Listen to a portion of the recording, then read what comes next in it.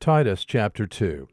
But as for you, speak the things which are fitting for sound doctrine. Older men are to be temperate, dignified, sensible, sound in faith, in love, in perseverance.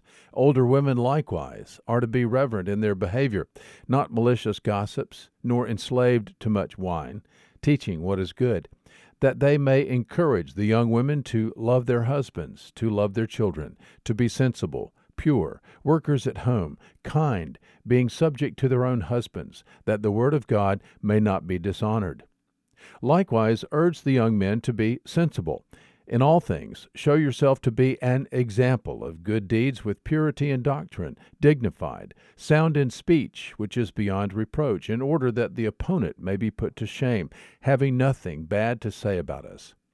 Urge bond slaves to be subject to their own masters in everything, to be well-pleasing, not argumentative, not pilfering, but showing all good faith, that they may adorn the doctrine of God our Savior in every respect.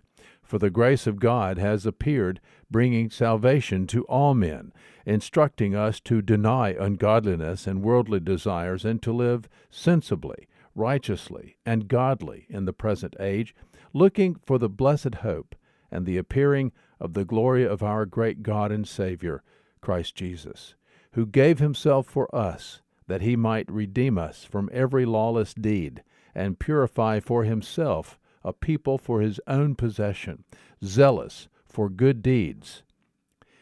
These things speak and exhort and reprove with all authority.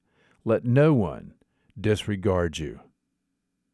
Titus chapter 2. There is good news today.